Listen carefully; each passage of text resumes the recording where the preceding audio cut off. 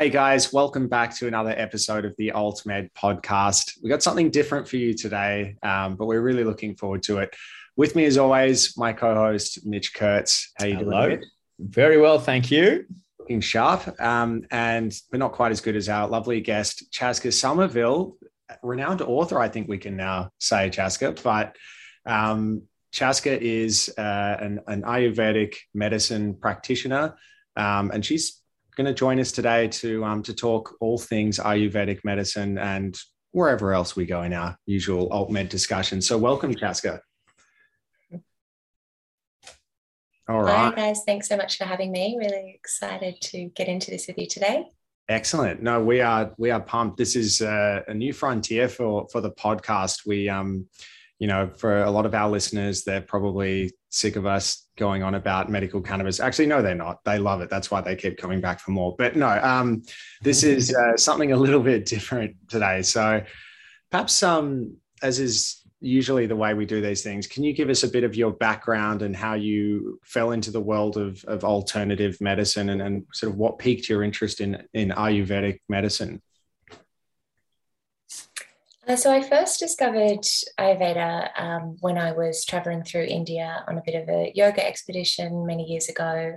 I was working as a full-time filmmaker at the time and was totally burnt out by technology and cameras and editing, and just was looking for a little bit more balance in my life. And yeah, I was on that sort of journey and on that path, and discovered Ayurveda through the therapies that they were offering in India, and then sort of dabbled with some cooking classes. And once I really kind of developed an understanding of what it really was and how deep it goes and how much it can support you and your yoga practice and your lifestyle, and really give you the tools you need to be able to come back to yourself and to understand your place within your environment and why that's important.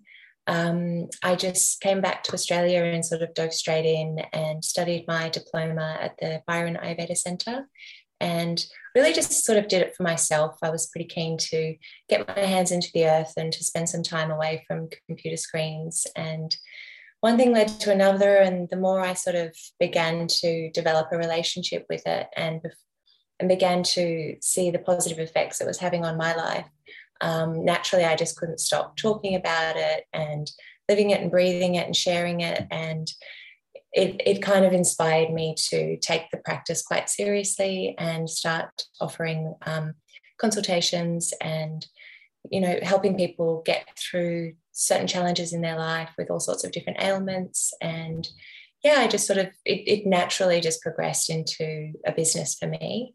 And it's been an amazing journey. That's awesome. That's I must admit. So Mitch and I were in India a couple of years ago, and we didn't. At least, if you can correct my understanding, Mitch, I don't think we intersected at all with Ayurvedic medicine. And I suppose, it might help our audience and us too if you could just take us through. So, what is Ayurvedic medicine about? What are the sort of the fundamental principles of it? So firstly, it's not really just about medicine. So Ayurveda is very vast and very holistic, and it's more of a lifestyle than it is just a medicine. So Ayurveda is known as the world's oldest system of health care.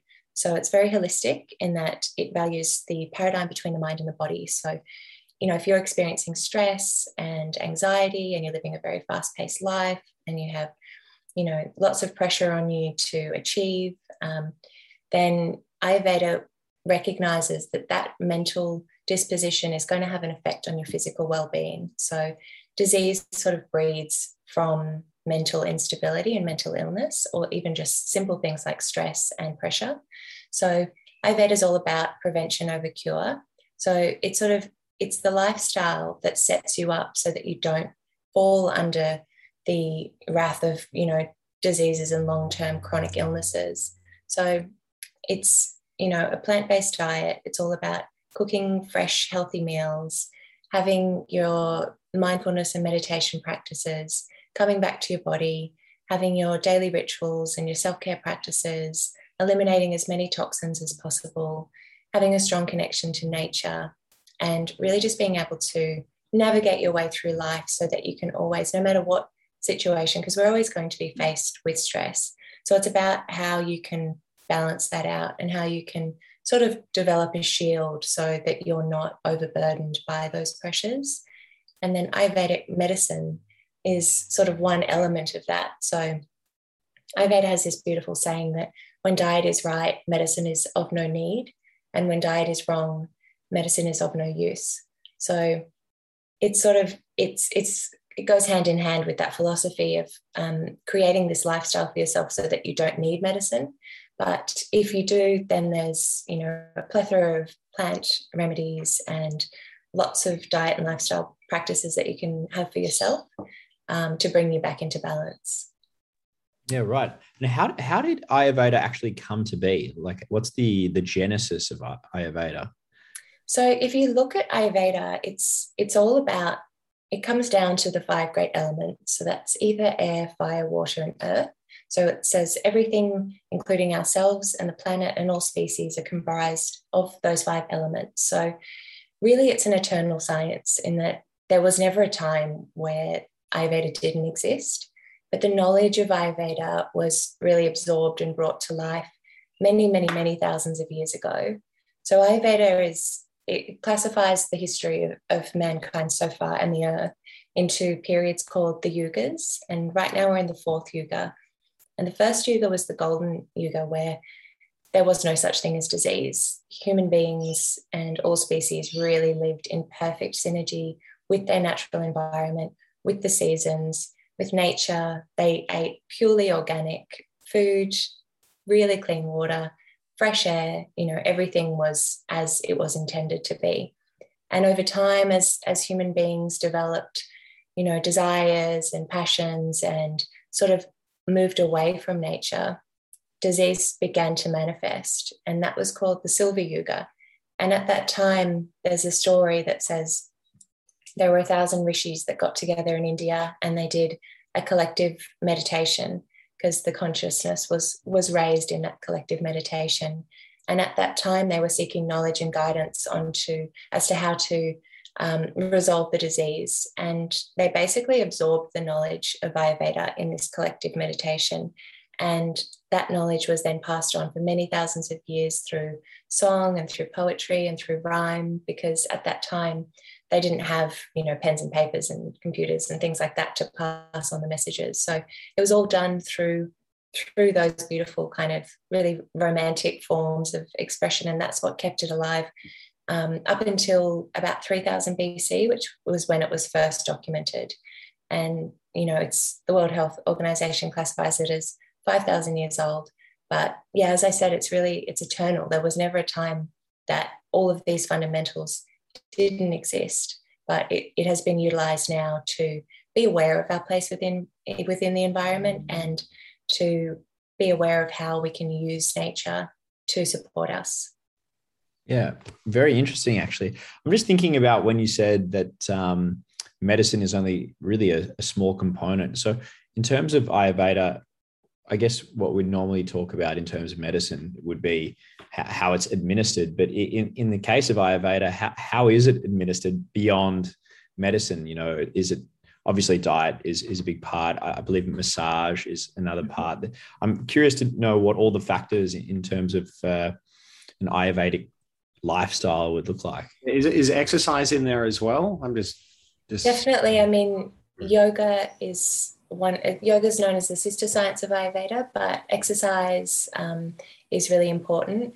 Basically, to sort of begin the journey with Ayurveda, and what I do with my clients is have a very comprehensive look at their entire lifestyle. So from their medical history, their family history, their emotional well-being, so what's going on in their life, their relationships, their work, their home life. You know, people could be living in a share house and having lots of interpersonal dynamics that are really plaguing them.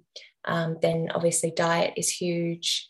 And not only just diet, it's not about, you know, what we're eating. It's about when we're eating it, where our consciousness is when we're eating it. If we're just eating in front of a computer screen and we're not actually mindfully eating or aware that we're consuming food, we can't digest it properly because our body isn't actually having the full experience of it.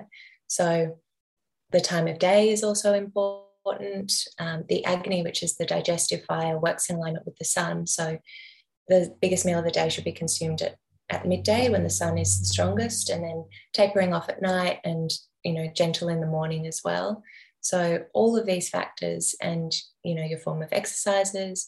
And there's also, it's not a blanket approach. So these elements are really pertaining to the individual and to their imbalances and what's known as the doshas, and working within those. So if you've got someone who's a pitta type, who's got a lot of fire in their body, they're probably the ones that are more drawn to going for a run and boxing and doing really active, intense exercises. But if they're already dominated by the fire element, that actually fuels the fire element a lot more. So what a pitta type should do would actually be more to slow down and come back into their body and cool the fire. So any sort of water sports, swimming, more gentle practices are going to create more balance in that person. So it's really, it's down to the individual and not only their constitution, but what imbalances they're experiencing day to day.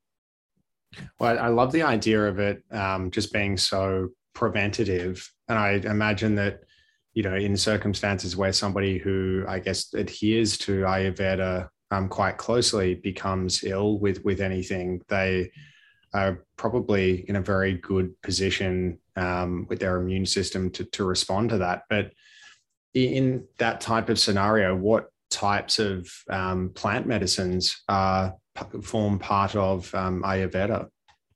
So with Ayurveda, if you have a really ill person, the last thing you want to do is overburden their system with lots of different, really intense medicines, really intense cleansings. There's, Panchakarma, which is incredibly intense on the system.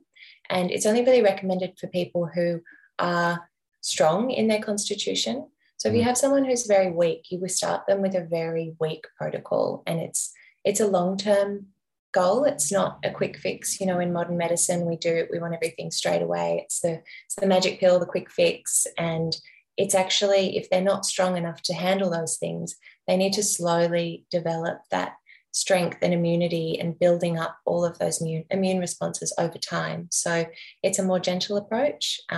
You can use some more intense cleansing for someone who's healthy and you're just trying to maintain that healthiness. And there's thousands of beautiful plants and different kind of elixirs, tinctures. There's jams, there's formulated, fermented. It's almost like a kind of potent wine tincture, which has been fermented. There's different mineral ashes. There's so many incredible medicines, and some of the processes to create those medicines can take 3 days of being burnt over a fire to create this ash residue. It's incredibly vast, and it comes down to what you need. But there's always going to be a diet as well that's complementary to that, and that's going to support you to absorb and assimilate and to build up your strength before you can start working with some of the more potent treatments and therapies. And as you were saying before, Mitch, there's massage, and there's lots of different therapies as well that involve oil and things like that, which really support the physical body. So that's massage. I think we think of it as this kind of luxurious self-care pampering moment, but what it's actually doing is it's supporting the lymphatic system so that all of those toxins can be circulated, broken down, and removed by the body naturally. So it goes a lot more deep than just that sort of relaxation time. And it's obviously great for the mind. And once the mind is happy and content, then the body has a chance of actually defending itself as it is naturally inclined to do. Yeah, very interesting. I'm just thinking about what you were saying regarding Western medicine looking for that kind of quick fix.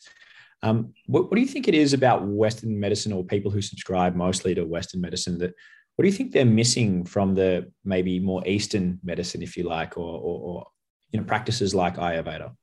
I think the fundamental problem that we have in Western medicine is that we're not looking for the root cause. We're going to the doctor and we're saying, hey, I've got all these symptoms, I've got headaches, I've got inflammation, whatever. And they're saying, oh, here's a tablet for that. And they're not actually asking, well, where did that come from? What's happening at work? What's happening in your relationship? Like, why are you having these problems? they're going, here's this tablet, and this tablet usually has side effects. And yeah, you might kind of silence the symptoms of what you're going through at the moment, but then the roll-on effect of that tablet in your body then needs to be cleansed. It might be stored in the body, which creates what's known as AMA, or toxins, which can then perpetuate the cycle of needing and relying on all of these synthetic, drugs. So the fundamental difference is that Ayurveda's, symptoms are great because they're clues for what's going on, but we're always looking for the root cause, and we're always looking to eliminate that instead of just waiting for it to just keep coming up and coming up again. It's an interesting, I guess, it's totally different approach, this holistic way that Ayurveda is. I'm interested in whether or not there's scope for Western medicine and Ayurveda to work together, in the sense of, do you find that, say, with advanced imaging that might be available in Western medicine, that some of what has been, written about in Ayurveda for centuries or millennia, that we can actually start to use those, contemporary tools to better understand perhaps what people were writing about, so many years ago? Yeah, absolutely. I think,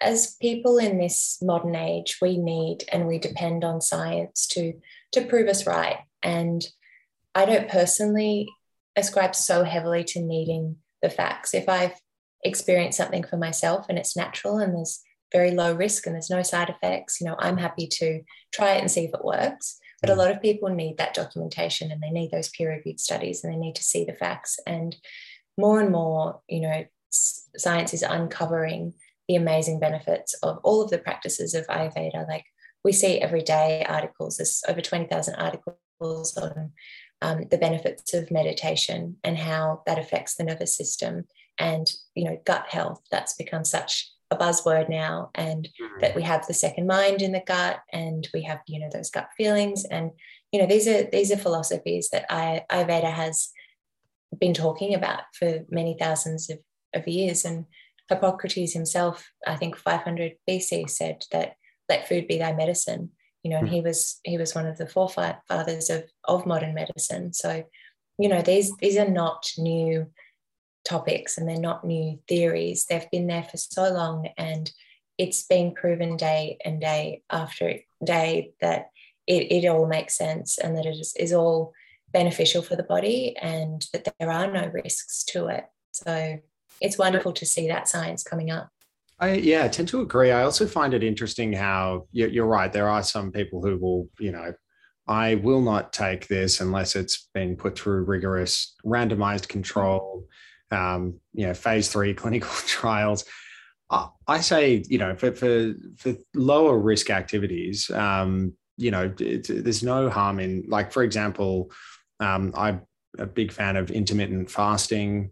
I know that's not everyone's cup of tea, literally, but yeah, it's just proven to be, really, really good for me. I just feel great throughout the day. Is that something, is fasting part of?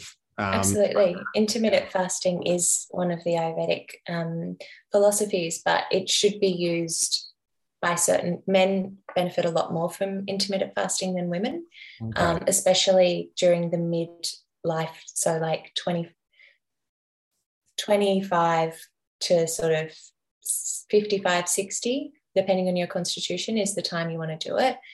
Before that, no, obviously children are growing, so they need lots of nutrients, and taking longer periods is not good, and the same when you're older.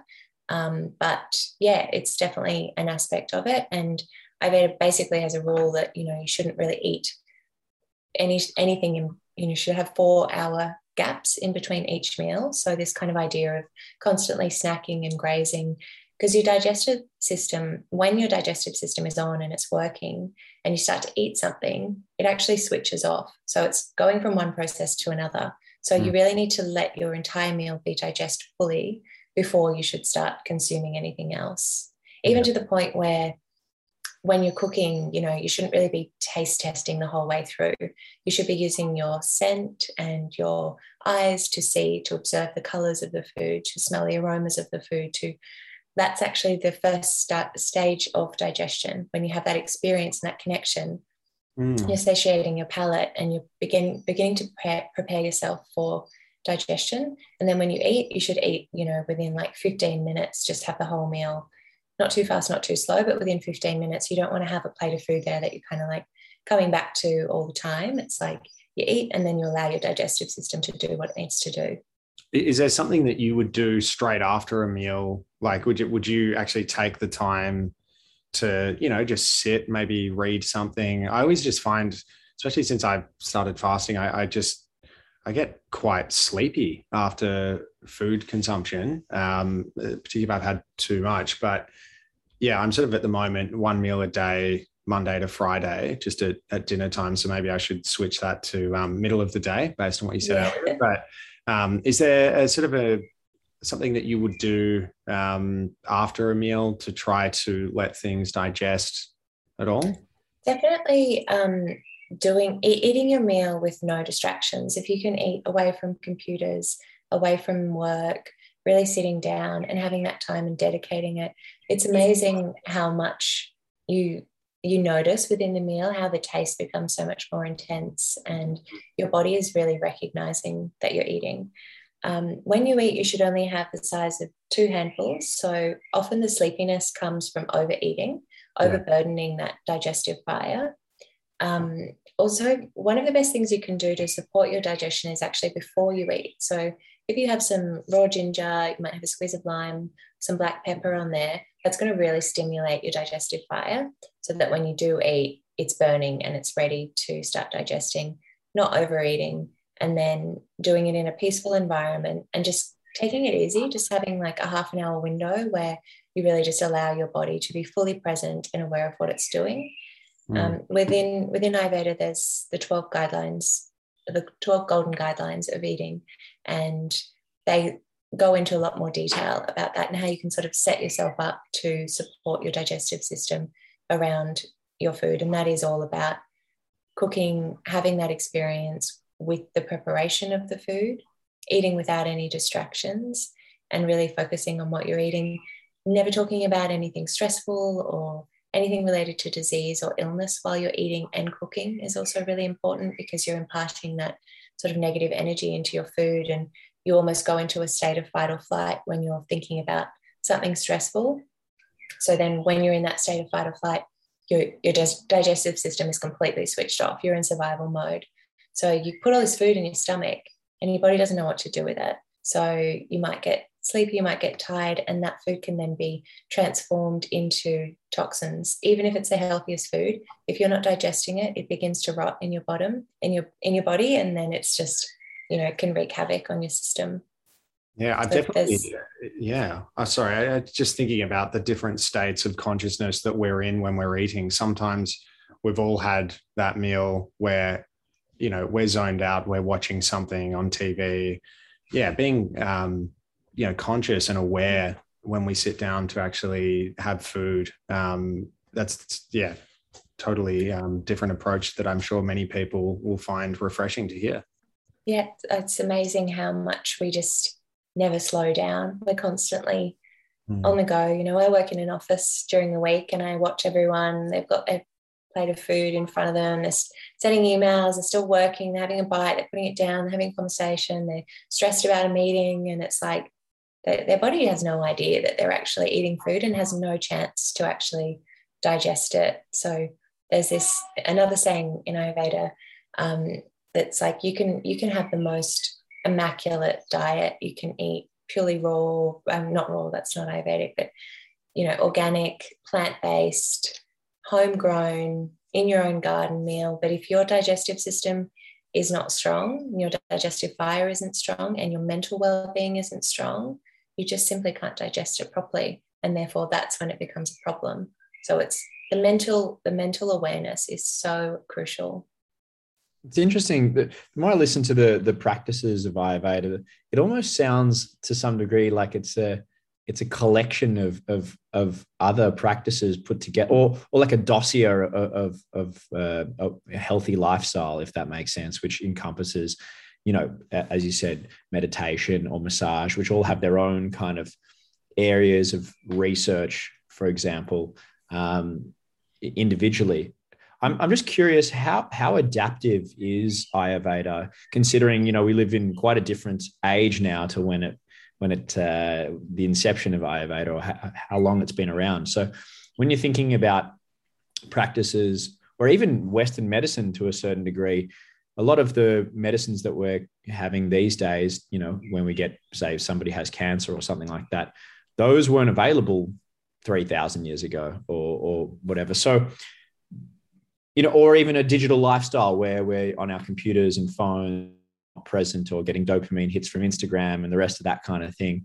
I'm assuming that Ayurveda has a position on those types of things. And I'm just curious how adaptive, it is throughout the It's centuries. Interesting, because when you actually look at the fundamentals of Ayurveda, nothing's changed. So it was a different time then, but Ayurveda is all about working within your own natural environment. So the seasons change and our diet should complement that. We should be eating foods that are grown locally. And one of the problems we have in the Western world is, it can be the middle of winter and we're still eating watermelon that's been flown in from the tropics. And, it's not supportive of our own natural environment. So that's one of the key ingredients to kind of making it, modernizing it, understanding it in a modern context. Obviously being as closely connected to nature, because, it's not just a spiritual thing. It's like we are of nature. We are creatures of planet Earth.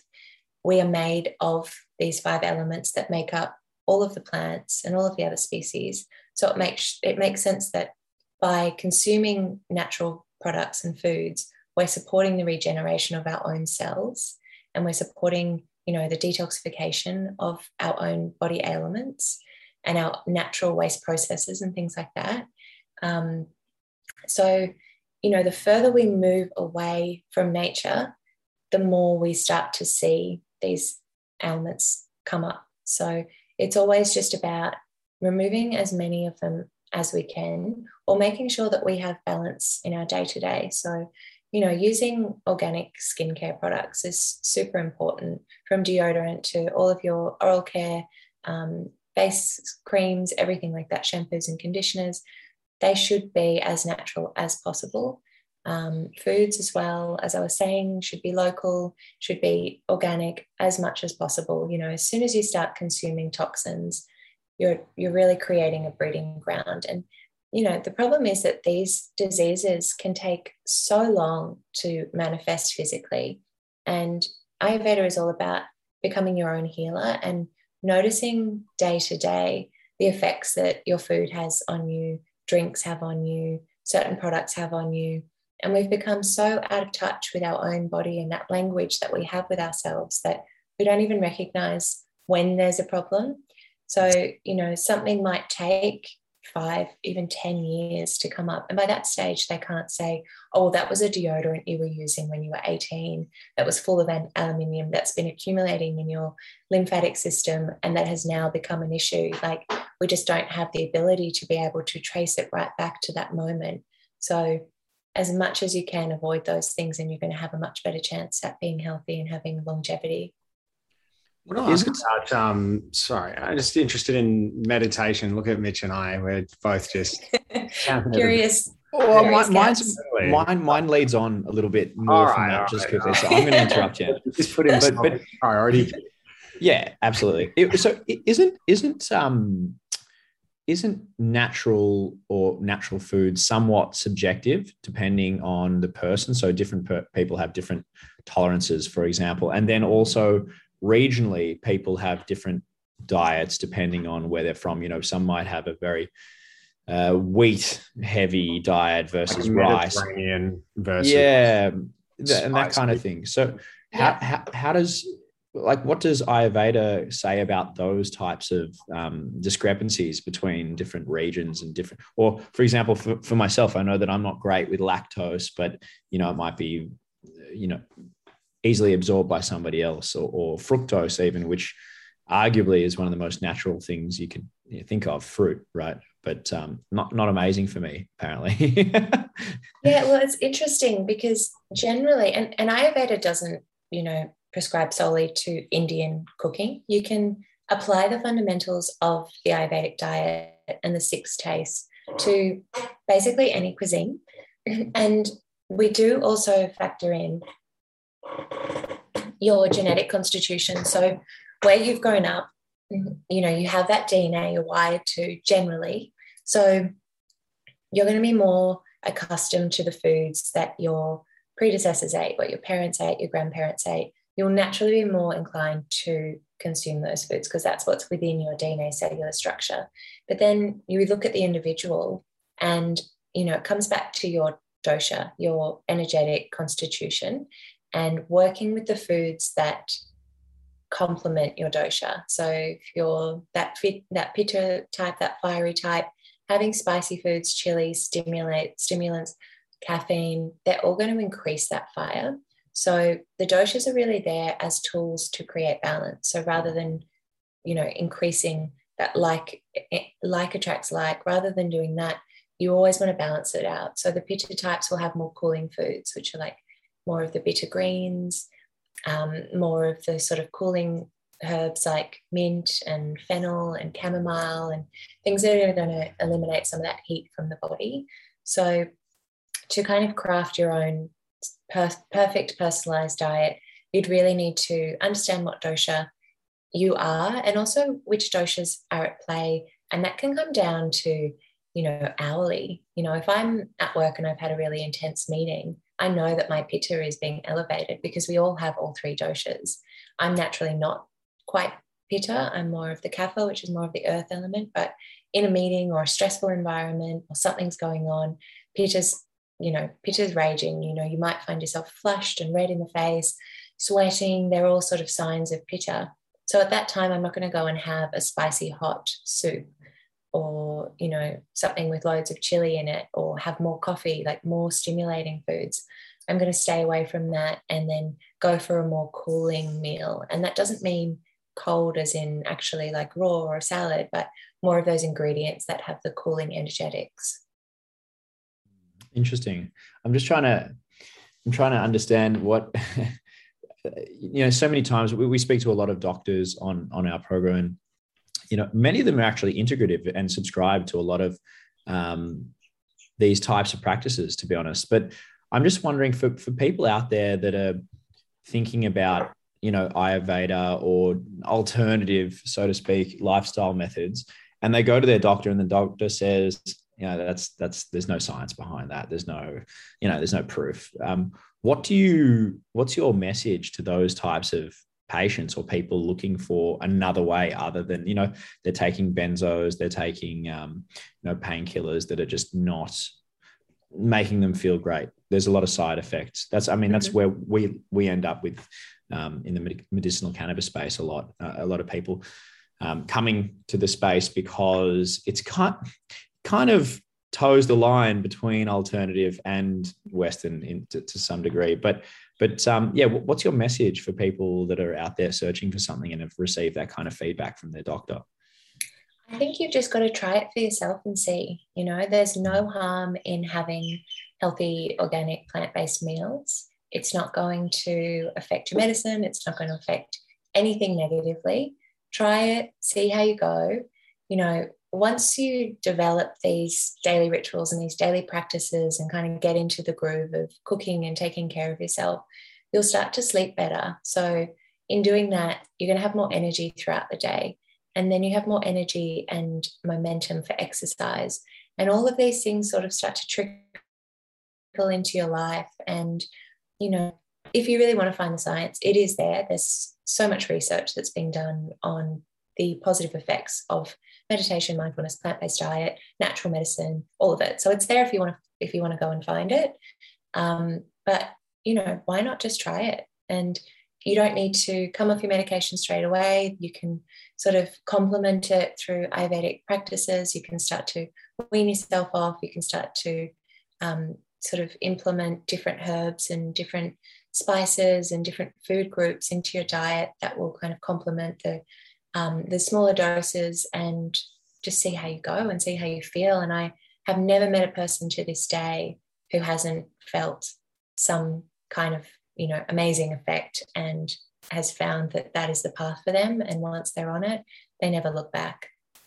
Absolutely. I think that's really great advice, because we're talking low risk here. Like it's, and people who are stuck on the treadmill of really, conjecture around, is the bad lifestyle of their creation, or are they, just the subject of it? But it's, so many times you see people, going through hell with a medical condition. And I certainly I think medical cannabis has been a revelation for many people. I imagine psychedelic medicines will be in years to come, as we begin to turn our minds to that, quite literally.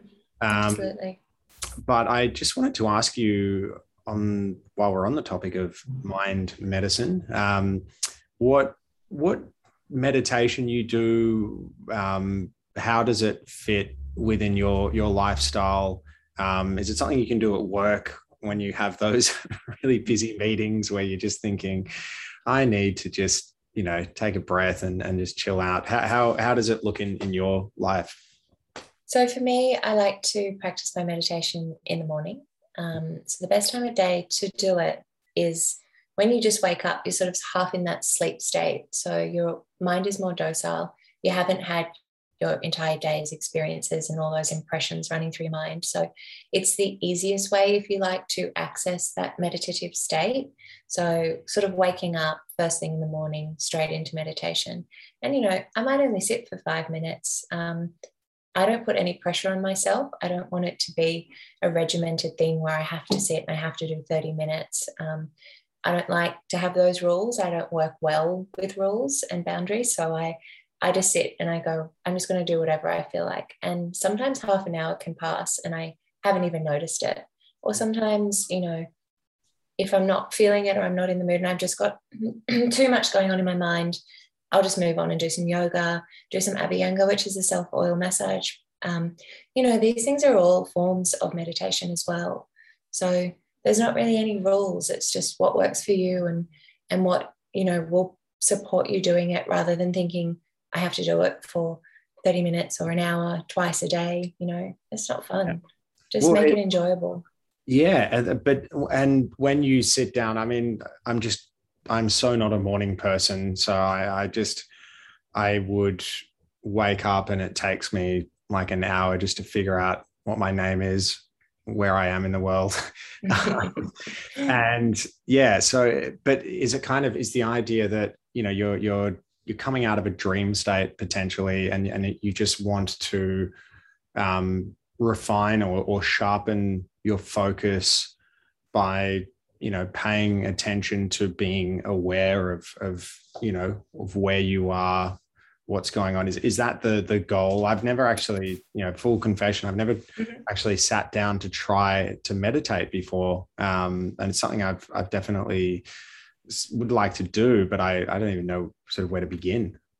So the main goal, it's kind of the opposite of what you said. You mentioned sharpening your focus, but the main goal of Ayurveda is to switch off all of your senses. So switching off your vision, your sense of smell, your sense of hearing, your sense of touch, all of it, switch it all off. And the reason we do this is so that our body can do its own healing. So when our mind and all of these distractions are switched off, our bodies are incredible, and the things and the processes they do all day, every day are amazing. But when our head and our thoughts are constantly in a million different directions, it's really hard for that process to take place, for that cell regeneration, for that filtering out of toxins. So when we switch off our mind consciously, great healing, deep healing happens. So it's really just about it's the cleansing of our mind so that it can support our body to cleanse itself, and so that we can exercise those sorts of lessons. If we can learn to switch our mind off when we're faced with emotion, grief, fear, stress, we know that we have the power to preserve ourselves and to disassociate ourselves from those extreme emotions so that we can process them and so that we can react and respond to our environment and to the things that we're faced with in life in a really healthy way. So it's arming us with those tools to preserve ourselves, basically. It's so cool. It's kind of like almost opening up or unlocking a part of a continuum of consciousness where, you know, everyone would know what the feeling is like to be so intensely focused on doing something, you know, and maybe just applying all your mental rigor to getting something done. But to go to the complete opposite end of the scale and to have that almost in your back pocket or in your toolkit to be able to go there as and when situations arise, like you said, that you really do need to be able to just step back, switch off, process. That's great. Maybe Mitch, you and I should get on the meditation train at some point. I've done a bit. You've done it. I've done a bit. Yeah. I've definitely seen you switched off, but I'm not sure you. I was meditating at that time at the bar. No. I'll just give you one little tip to sort of begin your practice of meditation. And it's one we often use in Ayurveda, and it's called Tratika, and it's candle gazing. So it's quite hard for someone who's never switched off their mind to do that. You could sit there for hours. You know, people go, I meditate for 2 hours a day, been doing it for 40 years. But they're actually not. They're just sitting on the floor with their eyes closed, and their mind is still running at 1,000,000 miles an hour, and they're still having all the thoughts and doing all the things. And it's not actually, the benefits of meditation aren't really taking place. So if you can just decrease the amount of thoughts, then you're on the right path. So when you do Tratika, you have a small flame in front of you and you stare at that flame. You have a purpose, you have a mission. So you're staring at the candle, and then when your eyes start to kind of get dry and glaze over, you can close your eyes, and whilst your eyes are closed, you continue to visualize the flame in your third eye. And when that flame goes away and you find thoughts coming back through, then you open your eyes again and you find the flame again. And you hold it until you can't keep your eyes open anymore.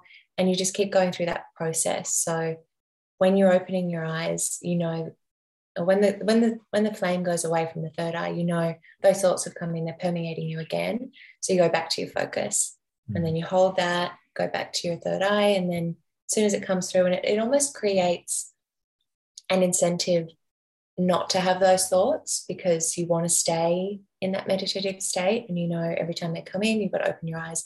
You've got to feel the kind of the flame, and it does get uncomfortable staring at a flame. So you want to keep them closed, but you know that to keep them closed, you have to have no thoughts. So it's like a little bit of a practice with yourself. So you've got a little bit of purpose and a little bit of incentive to keep the thoughts away.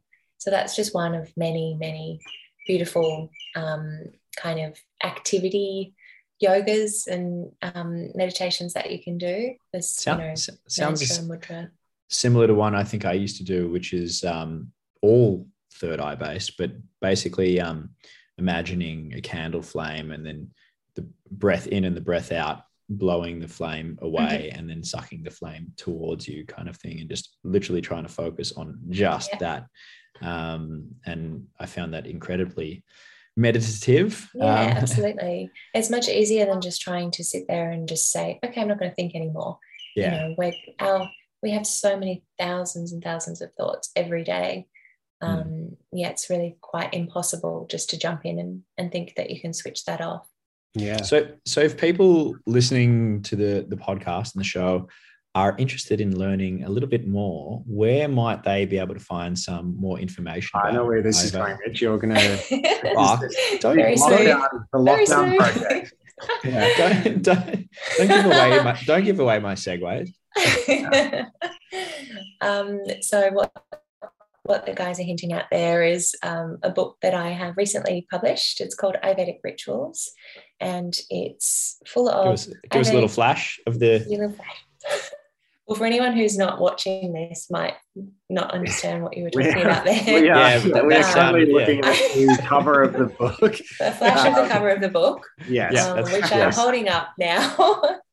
And yeah, it's a lot more about this wisdom, the fundamentals, how to live within your own environment, how to understand your body, how to become your own healer, how to cook for your body type, different sort of diet and lifestyle practices, loads of recipes, how to make your own toothpaste and body oils and face creams. And there's a rose water based mouthwash, which is one of my favorites in there.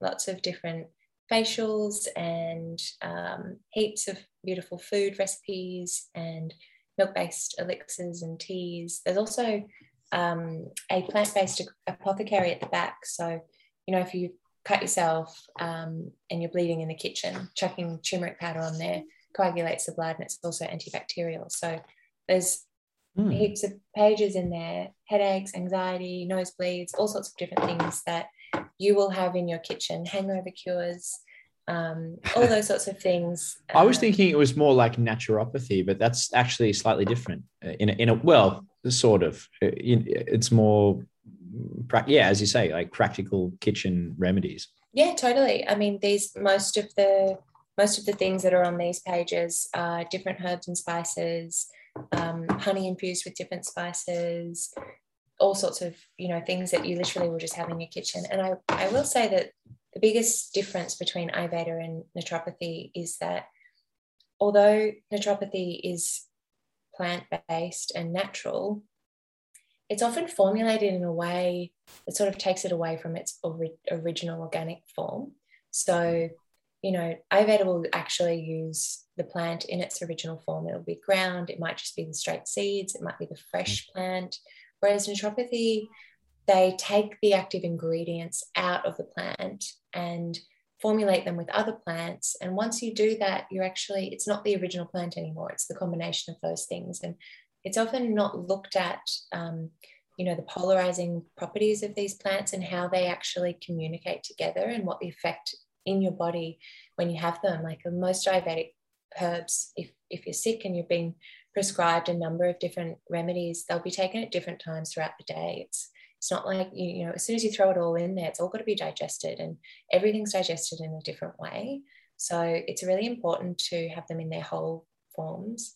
And a really good example of this is, you know, the turmeric phase. And, you know, we all went nuts on how great turmeric is for you, which is totally true. But if you use turmeric in your cooking and you're having a little bit of it every day, staggered throughout the day, fantastic. If you take the active ingredient from turmeric and you put it in a pill, which, you know, has 50 milligrams of that active ingredient, and it doesn't have the other 49 ingredients that are part of the turmeric plant, you're taking essentially the equivalent of eating a pound of turmeric in one of those capsules. And if you tried to sit there and eat a pound of turmeric, you would be violently ill. Your body would completely reject it because you've missed out on all of the other active ingredients you need to digest it. And it's also, it's too much of a good thing. It's like the dose makes the medicine or the poison. And if you're ODing on certain ingredients, then it can actually have a very detrimental effect. So Ayurveda is all about infusing it small doses throughout the day, throughout your week, and just, you know, bit by bit. It's kind of like adding salt along the way rather than just dumping it on at the end, kind of thing. Exactly. Yeah. Yes. Gotcha. Totally. Gotcha. Okay. Oh, that's Beautiful. great.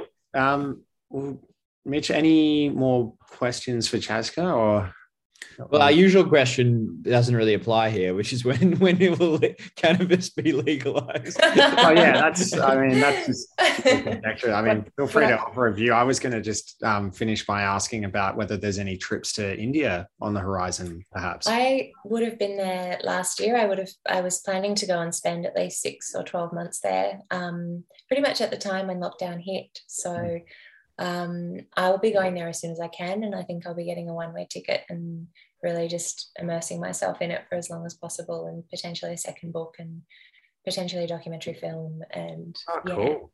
That's great. Where out of interest, where would you be going to? Is there a particular part of India where Ayurveda reigns supreme, or is it's mostly, I mean, it is all over, but largely in the south. And a lot of the Ayurvedic healing centers and detoxification centers, cleansing centers are all largely in the south. And I think it's, I've spent most of my time in India in the north, which is beautiful and very spiritual. And, it is quite a different world up there. I think the south is a bit more laid back, and you've got, the ocean. And I am definitely being called to nature after having been in Melbourne lockdown for a while. So yeah. I'm pretty keen to get in the water and to, visit some of the places in the south and potentially do some live-in practitioner work, and maybe in a birthing center or something like that. Cool. Yeah. Well, we were up in Rajasthan, and it was it's a whirlwind trip. I was unfortunately quite ill right at the end, so I guess I probably didn't live up to the Ayurveda principles during my brief time in India. But no, I would. That sounds like a great trip. So we'll definitely keep in touch, and who knows, maybe the next time we see, if we don't catch you in Melbourne before you're over there, we might have to do a follow-up to this episode when you're based in the south of India. That would be amazing. Great. Well, no, thanks so much, Chaska. Appreciate you coming on the podcast, and we really hope, I think that was just really good to sort of dip the toe in the water for our audience who are, very open-minded to alternative medicine. So really, thanks so much for your time, and congratulations on the book. It's been a pleasure, guys. Thank you so much for having me. Thanks, Chaska. It was great to speak with you. Cheers.